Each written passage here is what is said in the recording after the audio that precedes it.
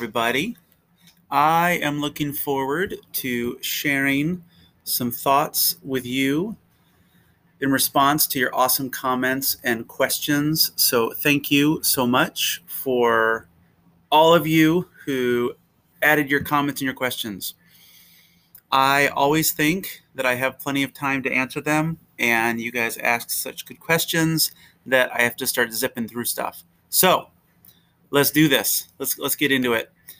These questions are in light of the ancient war language view that Copan presented. And we'll kick things off with Jonathan's comments and questions. So, Jonathan, you said it was an interesting argument, and you have two questions. The first was this argument has a lot of hyperbole and meaning that is this becoming an accepted view in order to make passages about total destruction more palatable? And then secondly, how widely is this reading being accepted? So when you were at Hillsong, you were taught this, and you know others at other Christian colleges, but it isn't something you hear in the pulpit that often, and you've never seen a study Bible with a literary genre for each book of the Bible on the first page with all the other info of that book. Could this be a newer argument about reading the Bible that just hasn't had the time to spread throughout the church yet? So actually, real quick, I'll make a comment about the Bible. I would think the ESV Study Bible probably has all this stuff in it. So I would recommend that to you if you've never seen that before. But in terms of, is this becoming more acceptable to make the passages more palatable? So I guess I want to say for some, that could be the case. So I confess that the fact that a passage isn't palatable may be evidence that our interpretation is off in some way. But it may also be evidence that our modern sensibilities are getting in the way. So, of course, I just can't speak for all scholars on that issue. I will say, however, that comparative studies with ancient Near Eastern text have produced these kinds of approaches over the last 30, 40 years or so. And here's the reason why. The world of the ancient Near East was opened up to us starting about 100 years ago when these ancient texts were finally translated.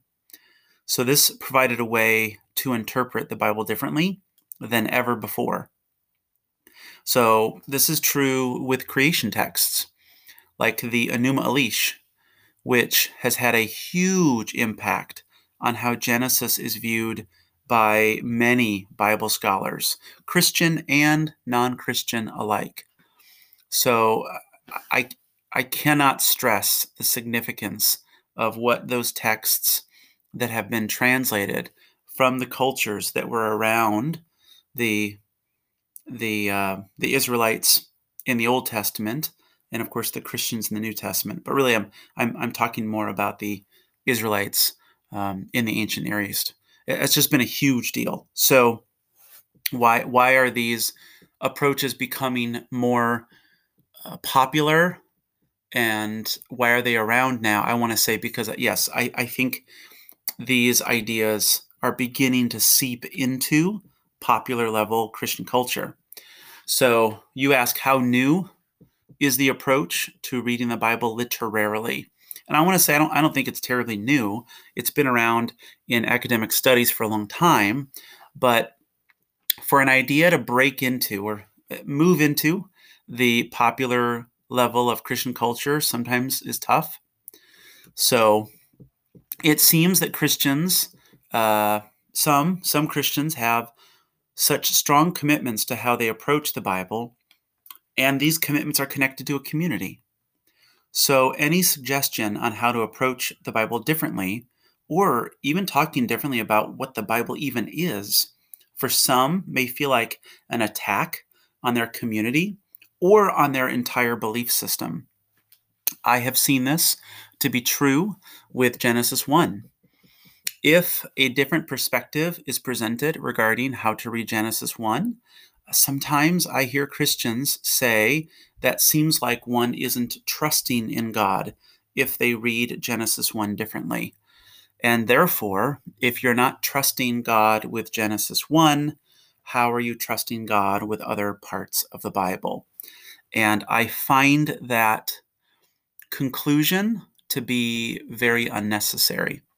I think that there are nuances and options here that are available, and we don't have to revert to saying this shows one isn't trusting or believing in a part of the Bible. In terms of what's going on in the pulpit specifically, that's a very interesting question or comment or observation, Jonathan. And I wonder if the lack of commentary on literary genres in the pulpit has to do with more of the nature of what a sermon is these days.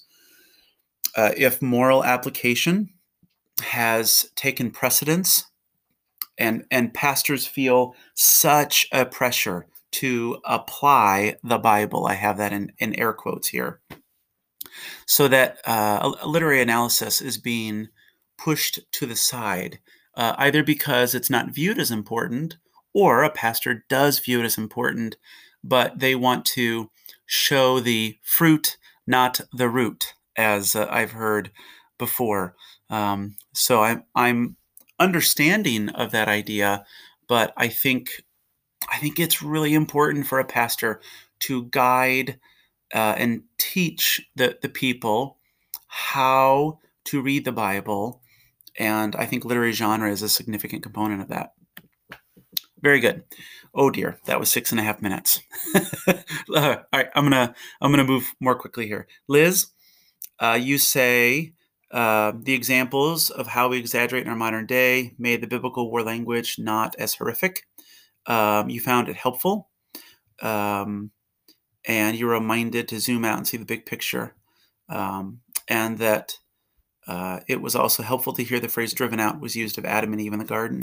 Copan gets into the different genres, which you say you don't often think about when you're reading the Bible. And yeah, I want to say, I think that that's something we don't think about because we're not the original audience. So I'm with you, Liz. I think we're at a disadvantage when we read the Bible, and that might be frustrating for some, but I'm going to say that something that maybe you'll have an issue with. So hear me out on this. But I don't think the Holy Spirit teaches us what the genres of the Bible are. So if Copan is right that the language of devote to destruction in the ancient Near East was war smack talk, then we would not have known about that without finding the parallels in ancient texts. So does this mean that the church has possibly been wrong about interpreting some texts for thousands of years? Yes, it does.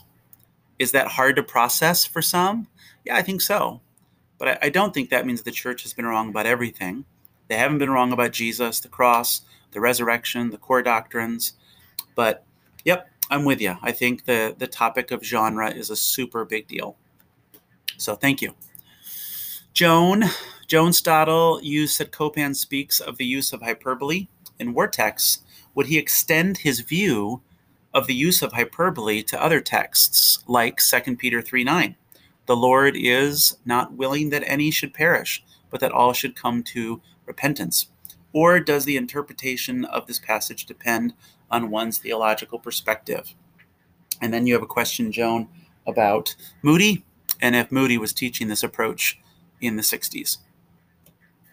So I want to say 2 Peter is not an ancient Near Eastern war text. It's an ancient letter from the 1st century, and it has its own genre, which is called prose discourse. So I will attach a Bible Project video regarding ancient letters to this podcast lesson. What Copan is doing with Joshua, paralleling other war texts, is what has been done with Peter and ancient letters. So we actually have tons of examples of ancient letters that look like New Testament letters. I think actually New Testament letters tend to be much longer than 1st century letters. It was really expensive to actually create a letter. So it's really quite amazing. But the formatting is quite similar. Now, in regards to what Peter means by God is wanting all to come to repentance, that is a different issue. So, first off, remember that the word is not an English word, all. It's a Greek word. So we've got to be careful to not automatically download all our English ideas of all. So that's maybe frustrating, but as good as English translations are, they are always going to let us down at a certain level because they are the result of interpretations by people who have their own theological bias, and we're reading their choice of all with our theological bias. Not that I'm saying don't use English translations. By letting us down, I think I just mean they can only get us so far. So, how does the context possibly inform our view of all? Well, I am curious if just looking at a few of the verses around it might help. So here's just one thought. It says, "The Lord is not slow to fulfill his promise, as some count slowness, but is patient towards you," Peter says, "not wishing that any should perish, but that all should reach repentance." And then he says, "The day of the Lord will come like a thief, and the earth will be burned up and dissolved." And it says in verse 11, Peter says, "Since all these things are thus to be dissolved, what sort of people ought you to be as you're waiting for this day?" So I wonder if the all there is specifically relating to Peter's recipients, those that he's writing to. That's my thought. So I can't do a deep dive into that. I do think you're right, Joan, that not only how you approach the text in terms of your hermeneutic, your interpretation method, but also your theology definitely plays into the idea of all there. Absolutely. Lori and Beth Ann, you guys had similar questions, so I'm going to put these together. Lori, you said that there are many different examples in the Bible to demonstrate that the Bible can't be taken literally. So you have the Amalekite survivors. So your question is, why do several religions or sects of religions interpret the Bible so literally? And I'm going to take that by religions, you mean denominations, because you're going to say that you've seen this with the ELCA church, so drastically different from the LCMS.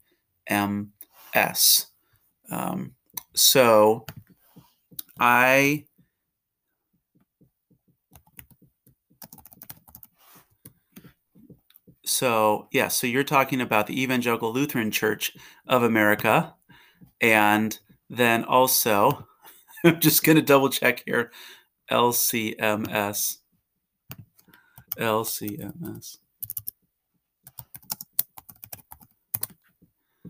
Yeah, the Lutheran Church, the Missouri Synod. Yeah. Okay. Sorry.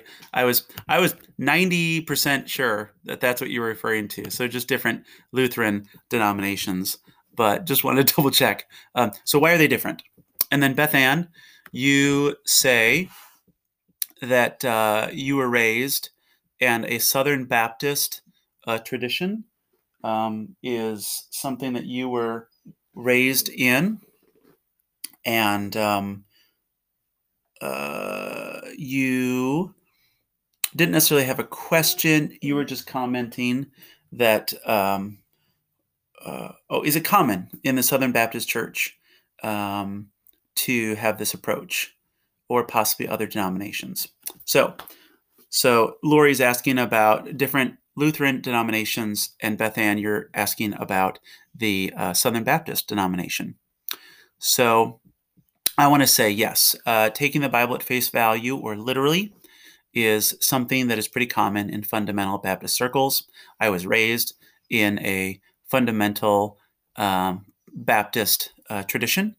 So The problem, of course, is we're bringing modern assumptions to a very ancient text. So I would say, sorry. Sorry. Someone may then say, doesn't God want us to just take the plain meaning of Scripture? I would say, yep, I think he does. And he did, because the original audience did read it plainly and were able to understand it because they got the genre right away. The genre is a part of their culture. There's no explanations needed. So remember, I said that that's like an inside joke, and they were on the inside of the joke, and we're outsiders, and we just don't get it. So some might say, God doesn't God want us to understand the Bible, and shouldn't it be easy? And I would say, well, yes, I think he does want us to understand the Bible, but I don't think it means that it's going to always be easy. God decided to reveal his truth within history to particular people thousands of years ago using their approaches of communication. If God would have written the Bible today, he would have used social media, news articles, novels, blogs, magazines. So there you go. And then, Lori, in terms of why some denominations see the Bible differently, that requires a big deep dive into the history of each denomination, their theological commitments, and various cultural issues going on at that time. I would actually even say even what Bible is chosen plays a part in the theological and interpretive moves of a specific church tradition. All right. Sorry, that was my dog. Hush, Rory. Hush. Okay. All right, Andy Griffin, we're wrapping up with your fine comments and questions. So you share that you've always taken the account of different genres and anthropomorphic language very seriously. So you ask first off about Paul Copan believing in biblical inerrancy. So let's tackle that one first. I want to say yes. I think that Copan would believe in biblical inerrancy, but that word inerrancy has become really loaded lately, and I don't know if it's that helpful anymore. So I know a lot of Bible scholars who are just saying that might not be the best way to talk about the ideas that are behind that word. So the Chicago Statement of Inerrancy is something that I find helpful. So maybe I can put a link to that in this lesson. But in it, a whole bunch of Bible scholars came together, and we said, they said this: we believe that the Bible is true in all that it intends to affirm.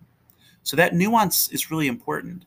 Sometimes we think the Bible is affirming something as true, when the author may say to us, what do you mean? I wasn't talking about that. I didn't intend it to be taken literally. Okay?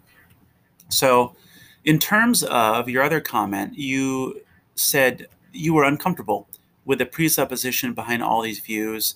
One, that we need to absolve God, that he is otherwise unjust, unfair, and or a moral monster. And two, that anyone is innocent or resembles anything close to it and deserves something other than eternal damnation. So then you quote Sproul as saying the issue is not why God punishes sin, but why does he permit the ongoing human rebellion? And that God sets limits to his patience and forbearance. He warns us over and over, someday the axe will fall and his judgment will be poured out. So totally hear you, Andy. I appreciate your commitment to the doctrine of our sin, the reality of it, and that God does not need to be excused or apologized for regarding what he does. So I'm totally with you. Now, just in terms of the phrase moral monster, Copan, just so you know, is responding to atheists like Richard Dawkins in his book. When he titles the book, Is God a Moral Monster? He's responding to these new atheists and their charges against God's actions in the Bible. So I just have four things to wrap up, and this is actually maybe a way to wrap up a lot of stuff we've been talking about. So four things, Andy, to consider. One, regarding the Hebrew word cherem, or devote to destruction. Is there evidence in the text that survivors remained? When God harems Israel, does he literally destroy them? Does the fact that Rahab and other Canaanites being saved leave us with questions to think about? He says destroy everybody, but not killing Rahab is apparently okay. And remember, Rahab was Jesus' grandma. What about other ancient Near Eastern war texts? How much should that play into our understanding of the text? Could that be a major motivation for how to read the text rather than concerns about apologizing for God or the idea of it being unjust or unfair? Also, number 3, how much of our theology does impact how we read these passages? And of course it does. So are we bringing assumed ideas into how we read even history and the Bible that we might need to consider? Is this helpful or is it slowing us down? And then finally, how does understanding that God literally commanded a wiping out of all the Canaanites relate to God's overall mission to bring all people from every nation into his kingdom? So when Jesus speaks to the Gentiles in the way he does it seem like there's a difference to a literal reading of God wiping out all the Canaanites? So are those things that warrant consideration for us as we sort through what is going on in this text? So it's a fair question. Are these just our sensibilities getting in the way? Are we judging God as we most definitely should not, as Job learned? Or are we noticing something there, some evidence that might require us to look at the passage in different ways?